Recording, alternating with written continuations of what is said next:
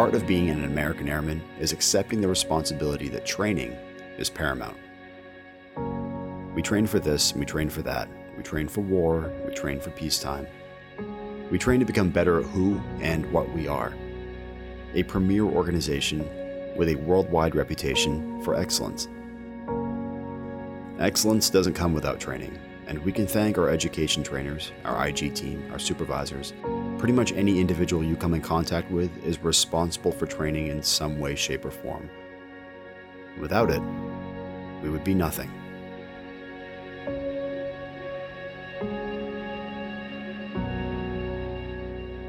I'm Master Sergeant Andy Sinclair, and this is the MAINEiac Radio Show.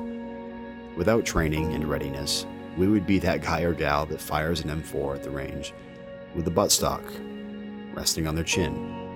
But we have CADM to help us with that, and thankfully, at the 101st, and I would imagine at every other base as well, one of the biggest contributors for training is our emergency management team. Natural disasters like tornadoes or hurricanes, or man-made like chemical, biological, radiological, or nuclear incidents.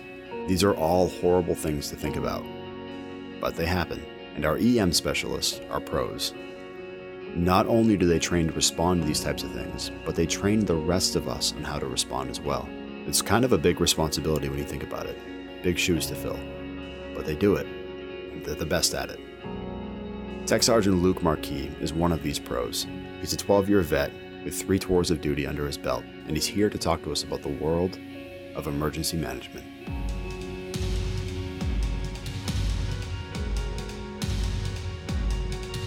Our whole goal is to be prepared and be able to assist the local community with the domestic operations. We have a mobile emergency operations center that can go anywhere in New England. We've taken it to the past inauguration, but day to day, just maintaining a lot of equipment, working on plans, working on base with the emergency management representatives in each different squadron.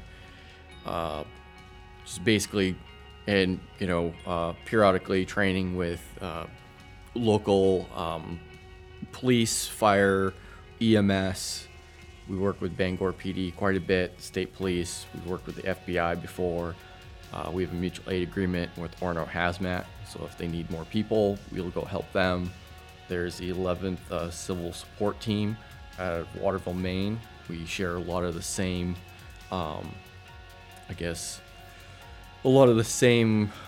attributes. We're all DoD certified hazardous technicians. We're all trained in chemical, biological, radiological, and nuclear. So we do sampling. We can presumptively identify unknown substances. That's from drugs to explosives to whatever hazmat you can think of. So that's pretty wild. So you guys are like, you're kind of like, when I think of networking, I guess that'd be the best word I'd think of. Like, you guys network, you guys have a lot of partners, you work with a lot of people, you get to know a lot of people within the state of Maine. The highlight of your job on a day-to-day basis isn't what you are doing, it's more about what could happen. So your specialty is preparing for the worst, and that's when you guys thrive in. Same thing with security. They're not taking down bad guys every day, but if they had to, they will, and that's what they're for, and that's what you guys are. Absolutely. With. That's why we, be ready. That's our thing. Be ready for whatever. If it's a man-made disaster, if it's a natural disaster, hurricanes. Basically, we prepare for the unknown. And granted, does it happen day to day? No, but when it does happen, we have a tool set that we can use and apply to make sure everything's streamlined. I mean, we're in coordination with the Maine Emergency Management Agency, MEMA.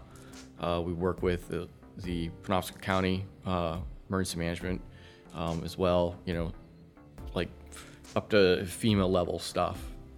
So absolutely, you're correct. We have a very broad spectrum, and we talk to a lot of people, on base and off base. So I think that's a big part of the career field. Like when I think about the Guard, it's you may not necessarily be full time, and the majority of our fighting force is not full time. They're traditionals. So you take your training. That's always been the big appeal to me is you take the training you learn here, and you could apply that in the civilian sector. With you guys specifically, not only having the network ties and having the valuable skills that you guys learn in your career fields, the opportunities are vast. Not like with me, like where being a photographer or a videographer, it's probably what you're going to do somewhere on the outside. That's which is great, and I would enjoy doing that. But you have all these different agencies you could go out and work for, given the skills you learned while you were in the Guard, or still in the Guard, which is pretty cool. I always thought that was kind of neat about your guys' career field. You mentioned, I always call it the Batmobile, but you guys mentioned the Emergency Operations Center. Is that what it's called? The Mobile Emergency Operations Center. And again, I always kind of called it the Batmobile because when you walk into it, it kind of looks like you got all these cool screens and neat little gadgets and whatnot. But what is the purpose behind that thing? So the purpose behind the Mobile Emergency Operations Center is to more or less serve the community. This is not like a military specific piece of equipment. It's part of the domestic operations, a package that the National Guard Bureau has put out. So with this, we call it the MAINEiac for short. It covers all of New England. So if there's a hurricane, a flood, an ice storm, or man-made disaster, we take this trailer and we'll bring it down for the people that are responding to the emergency to work out of. So we're the stewards of it. We might not be operating out of it, but like whoever's on scene, like if you could have local fire, police, EMS, FBI, whoever is involved in that incident, we set up shop and we have a 4G package, for internet. We have satellite, internet as well. We have the ability to record stuff. We have a camera mast on the top of it. I was going to ask you if you had, with your 4G, I'd assume that was how you guys operated. But what happens, like, if a hurricane does come through and take out your 4G tower? So you guys have a satellite backup type thing? Absolutely. That's the reason.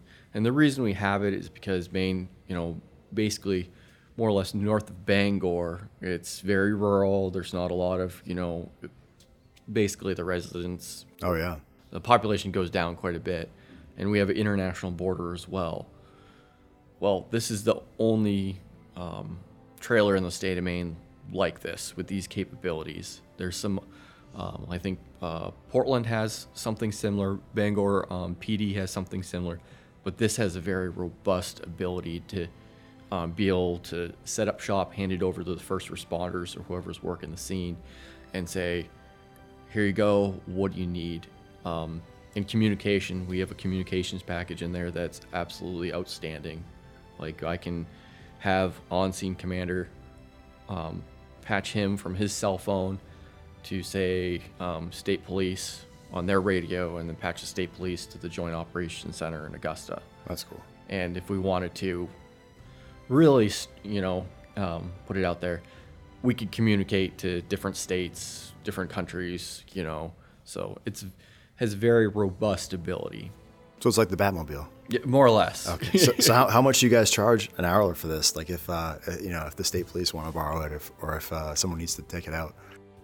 So essentially, we don't actually charge, but more or less, I don't know how the money works, but we're getting paid, our hourly wage, or if we're on orders or whatever, that's how that works. We do work, they put in a request for it, and if basically it goes through the right channels, gets approved.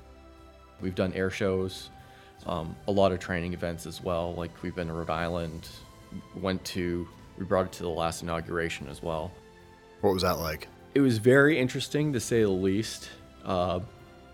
Just because I think we had like 13 of these trailers from all across the country, and they pre-positioned them all throughout DC. And they were set up to be backup for the JISC. Basically, they can set up shop anywhere, and you'll have internet, phones, secure internet as well. So if those failed, then the MAINEiacs were going to be, in ready to rock and roll. But we are on Joint Base Andrews. That's our rear station to be. But It was very interesting. Like, we had access to the closed circuit television for all of DC, the area, so we could see if something were to happen, we could put it on the screen. So I thought that was really cool. Yeah, that is cool. It's probably pretty rewarding too, especially, given that guard mission, but you're doing an out-of-state mission. It's different when we deploy, right? And that's as a reserve component, we'll deploy and we're no longer attached to Maine, but when you're going to DC, still stateside, and you're doing a mission outside of the state of Maine, but still within the United States, that's kind of cool. That's not usually a thing unless it's like a training thing for the rest of us. So that's pretty neat. So and all joking aside, and I do call it the Batmobile, but all joking aside, the capabilities of this thing is pretty crazy, and I've heard you talk about it. I've heard Chief McDonald talk about it. In the times that we're in right now, there's communication has never been needed more than right now, at least in my lifetime. In our lifetime, you and I are the same age, especially with the pandemic. And have you guys had any sort of response or any kind of requests or? Initially there were some requests that were kind of floating around. Currently my supervisor, Chief McDonald, he's tasked at the Joint Operations Center in Augusta, and then one of my airmen, Staff Sergeant Brad Jameson, he's also tasked to the Maine State EOC, and they've been there since late March, and more or less they're doing a lot of coordination between the state of Maine requests for what they need for PPE, equipment, whatever is being requested. They do a lot of the coordination to make sure that they can see the request through, they can vet it, or they can shut it off and say, well, we can't support that. Wow, so you guys literally have like your fingers dipped in the coffee pot. Like, you guys are right, like the people you work with are head on with this, like with everything going on. That's pretty crazy. Absolutely. Like, I know Chief and Sergeant Jameson, the CDC director, they're in meetings with him. They're, going back and forth. They see each other, periodically through the day. So, with the pandemic, absolutely. And we've had some other taskings. We have a CBRN response trailer. Actually, we went to a couple of nursing homes it was probably 2 months ago, and we were part of the team that was actually doing the fit tests. So we brought the trailer. I gave the team that doing the fit test the opportunity, to work out of something, and we were there all day, and I can't remember how many people they fit tested. It was like 100 or 150 people. But just having that asset over there to aid them in getting that job done, they said it made a big difference just because they had a place to stage out of. It's got to be a rewarding feeling, knowing that you're making a difference and you're in the fight every day. Not to say that the rest of us aren't, but with you guys essentially on the front lines of this pandemic thing, that's pretty crazy. I feel like that would be pretty rewarding. I can say one thing is, being in emergency management, every day is a little bit different. It's not always the standard. We got some stuff that you have to do irregardless, but you never know what. One day I could be dealing with EM reps. Next day I could be in a hazmat suit. The day after that, I could be teaching a CBRN class. I found it rewarding. I take a lot of pride in what we do. I'm lucky enough to work full-time, wear the uniform a lot of the time, but I take a lot of pride. Each deployment, you get to work on some skills you don't get at home station, meet new people, do a lot of different stuff. And from what I used to do in the civilian side, which was like, mechanical, and I worked at a grocery store, at the end of the day, or, I just have a lot more pride about what I'm doing, and I appreciate that. And as veterans, we all stand on each other's shoulders. So, I also serve because, I have 3 uncles that served in the military, 2 were Vietnam veterans. So just trying to think of that, hey, you gotta have a little bit of pride in that, and, just to keep on going on. Yeah, that's huge. Just from an outsider's perspective, and listening to some of the classes that we've been in on with you guys have a lot of training that you guys have to do, and you guys got to keep up on a lot of training too. We just did our annual hazmat refresher training, so we put the fully encapsulated suit on, and what we decided to do for training is, say you take like a oxyacetylene tank, or like the tank they use to refill or fill up balloons, and we simulate there's gas coming out of it by putting water into the tank and filling it. But basically, there's a hole in the side of it we need to patch.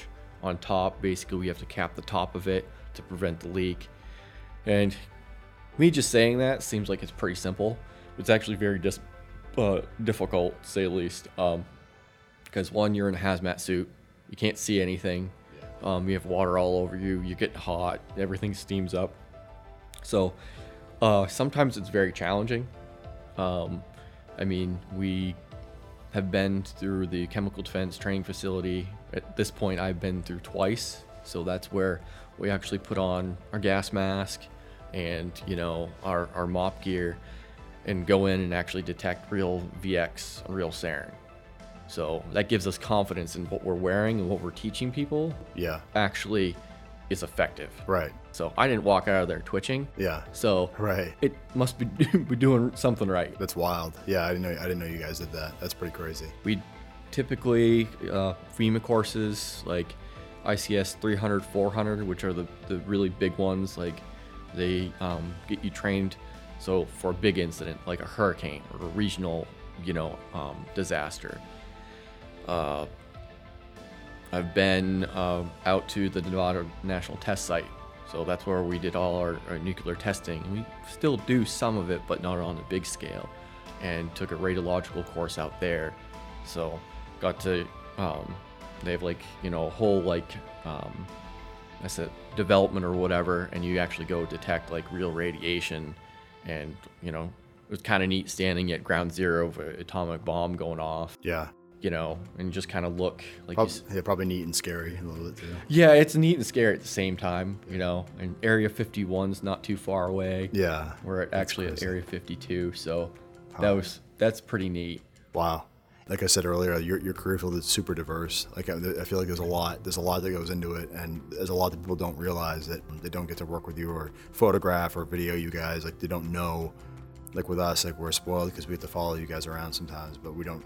The majority of the base and the public may not know that you guys even exist and that you guys have the capabilities that you have. And I think that's pretty cool. For the most part, when it comes to emergency management, military and civilian, not until something happens do they say, hey, I think I know this guy. And then we show up with all our stuff, you know, our gear, or we're working in the emergency operations center to support the incident commander, boots on the ground. So, I mean, basically something happens. We show up and we're like, all right, we got this. And everyone's like, okay, that's great. Because I don't know what's going on. Nobody knows about the Ghostbusters until they meet the Ghostbusters. Yeah. Pretty much, yeah. That's awesome. What did you do on your 3 deployments? So essentially within my 3 deployments, they've all been a little bit different. Like Iraq was a combat zone. So we did their actual real time, like real hazmat missions, such as the Iraqi Joint Military Mail Terminal. So if they sent the wrong package with the wrong address, it'd go over to the Iraqi side. Well, then before it could be given out to the U.S. service members on the Victory Base complex, we had a bomb dog come through, and then we actually went down in hazmat suits, was checking for radiation, chemicals, all that stuff. And it was pretty unique, and it was real world. I mean, and people were depending on us to make sure that this stuff hadn't been tampered with. We also, part of our job was, if there's any indirect fire on the base, our job is to do reconnaissance routes, runner routes on the base to make sure there's no unexploded ordnance. So we'd go and make sure that the roads were clear. And then it was actually really important because everything stopped. So as soon as we get everything clear, all the specialized teams did their post-attack reconnaissance around their buildings. We'd go in and basically into the EOC say, hey, we're all clear, and then we can start generating aircraft and aircraft landing, so on and so forth. So that was a big part of it. Maintaining readiness, you know, we did a lot of training as well while we were there. Like, hey, if this happens, this is what the base populace should be doing, reviewing plans, make sure that we're operating effectively and efficiently, and just maintaining readiness. That's our biggest thing. Like, we need to be ready, make sure everyone's ready, you know, for whatever may come. Iraq, every tour has been different. Like Kuwait, it was more based on readiness. Okay, all right, we're good to go. Essentially, they had like biological sensors all periodically through the base, and they were automated. So if those popped hot, we'd go respond out to it to make sure that it, wasn't a false positive. And then if something did pop positive, basically we have to do the chain of custody, and then it gets really serious, like where they're looking into, okay, what happened on this base and why. Was it basically the bad guys trying to get one over on us, or it could be either or. So what our biggest thing is, be ready and just make sure we're prepared for whatever may come. For part of our job, like, we have to see wherever we're located, like in theater, and say, okay, what do our adversaries have that can affect this base here? So we're thinking like the big picture. Okay, do they have intercontinental ballistic missiles? Can they reach here? And if they do reach here, how are we going to handle that? How we're going to, there's initial response. Okay, recovery. Do we need to build bunkers? Obviously, we in EM, we're not going to be physically building the bunkers, but depending on the threat, we're going to say, well, per this many people in this location, we need this many bunkers. There you go. It all goes back to that networking thing. So you guys yourselves don't build them, but you know who to contact to build them. Absolutely. It seems like it's, I don't know, and I may be over-exemplifying it, I guess, in a way. There's a lot to it. I've always thought that, again, about your guys' career, but there's a lot to your job, and there's a lot that's expected of you guys. And I can imagine, like you said, at the end of the day, whether you're in Kuwait or you're in Iraq or you're in Maine, when your head hits the pillow that night, you can feel that sense of accomplishment, like you said earlier, and you know that what you did that day made a difference, or that you're preparing to make a difference. Not everybody can say that, unfortunately, and that's pretty cool that you guys can do that. I have one last question. My question is, in your 12 years that you've been in uniform, what is your biggest takeaway? So I think the biggest takeaway for me is when I was in high school, all my friends went active duty Army, and I said, military's stupid. I'm not gonna do that. I'm gonna go to college. So, well, I went to college, played soccer at Husson, and basically my sophomore year, I got a bunch of trouble, like legal stuff. Basically driving away from the cops is not a good idea. Don't do it. Don't do it. Trust me, firsthand experience here. And so more or less, I'm kind of working a dead-end job. I had that stuff go down, and I used to be like pretty much a straight shooter, and I got in all this trouble. And local community kind of looked at me like, why would you ever do this? That's, and I worked in a supermarket, so everyone I knew, was in there. And, how could you do this? And, why would you ever this, that, so on and so forth. So that kind of beat me down quite a bit. I'm like, very ashamed of it. And so for me, I wanted to kind of make it right. So I said, well, what's the best way I can give back to the community? Show people that I'm not this terrible, horrible person, whatever. So I started looking around, and at this time I had no idea the Guard existed. And someone mentioned it to me, and I was like, oh, cool. So I put my application in. It was quite the process, but they let me enlist, gave me a bonus, so that was awesome. But my biggest takeaway is the pride of just serving, help working with the local community, just giving back. That's my biggest takeaway is, I kind of took something when I was younger, did something stupid, and this is just kind of proof that, hey, you know what, turn my life around. I'm doing things to help other people, and I think that's why I'm still here and I'm still serving. Yeah, well, based off what you've told me in this interview, and the stories that you've shared and the experience that you've talked about, I'm sure that you've given back and more, and then some. So that's huge. That's cool. Is there anything you want to add? I think I'm good. I've covered a lot of stuff. I mean, I probably didn't cover everything. No. Because our career field, we do a little bit of everything. So, if anybody's listening who's interested in this career field, and anybody who wants to ask more questions, can they get a hold of you? Ask you directly? absolutely. The first thing I think of when I see you guys or hear you guys talk is training. I was like, my God, these guys have got to go through and keep up on all these crazy regs and crazy training. I can't imagine. And we followed you guys around in Germany and Hawaii and seen what you guys do, and it's pretty wild. So, but anyway, yeah. So thanks for stopping by and thanks for talking with us. No problem. All right. Thank you. All right, we'll chat soon. All right. Thanks again to Tech Sergeant Luke Marquis for coming in to talk to us about EM. A lot of training goes into his job, a lot of responsibility. If that's something you're into, be sure to hit him up for more information. Let's talk about the Freedom Award real quick. Did you know that service members can nominate their employers for the Defense Employer Support Freedom Award? And what does that do? It's the highest honor that the DoD gives to employers for supporting National Guard and Reserve employees. The employers that are chosen for the award exemplify what it means to go above and beyond federal requirements in support of military employees. So, do you have an employer who has remained flexible and understanding throughout your years in service? It's not easy employing a guardsman or a reservist. That guy or gal could be deployed at a moment's notice. The support civilian employers give should not go unnoticed. So get on the ball and nominate them. Show them that their support does not go unnoticed.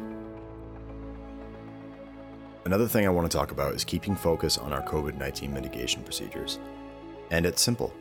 Wear a mask. Maintain 6 feet of social distancing. Wear a mask. Wash your hands and wear a mask. Disinfect surfaces often, especially those that are frequently touched by other people. And wear a mask. And lastly, do not come to work sick. Talk to your supervisor. They'll understand. Oh, and wear a mask. Let's mask up MAINEiacs. That's the right thing to do. Drill is here, and be sure to make the most of it. Train, be trained, and be ready. Head over to our Facebook and Instagram pages. Give those a like or a follow. Head over to the recruiting equivalent pages, and give those a like or a follow. Tell your friends, tell your family about them. Help spread the good word on the Maine Air National Guard. Tuition assistance, healthcare, skills and trades. Seems like a good deal to me. Have a great weekend, everybody. Take care of yourself, take care of each other. That's important. Goodbye for now.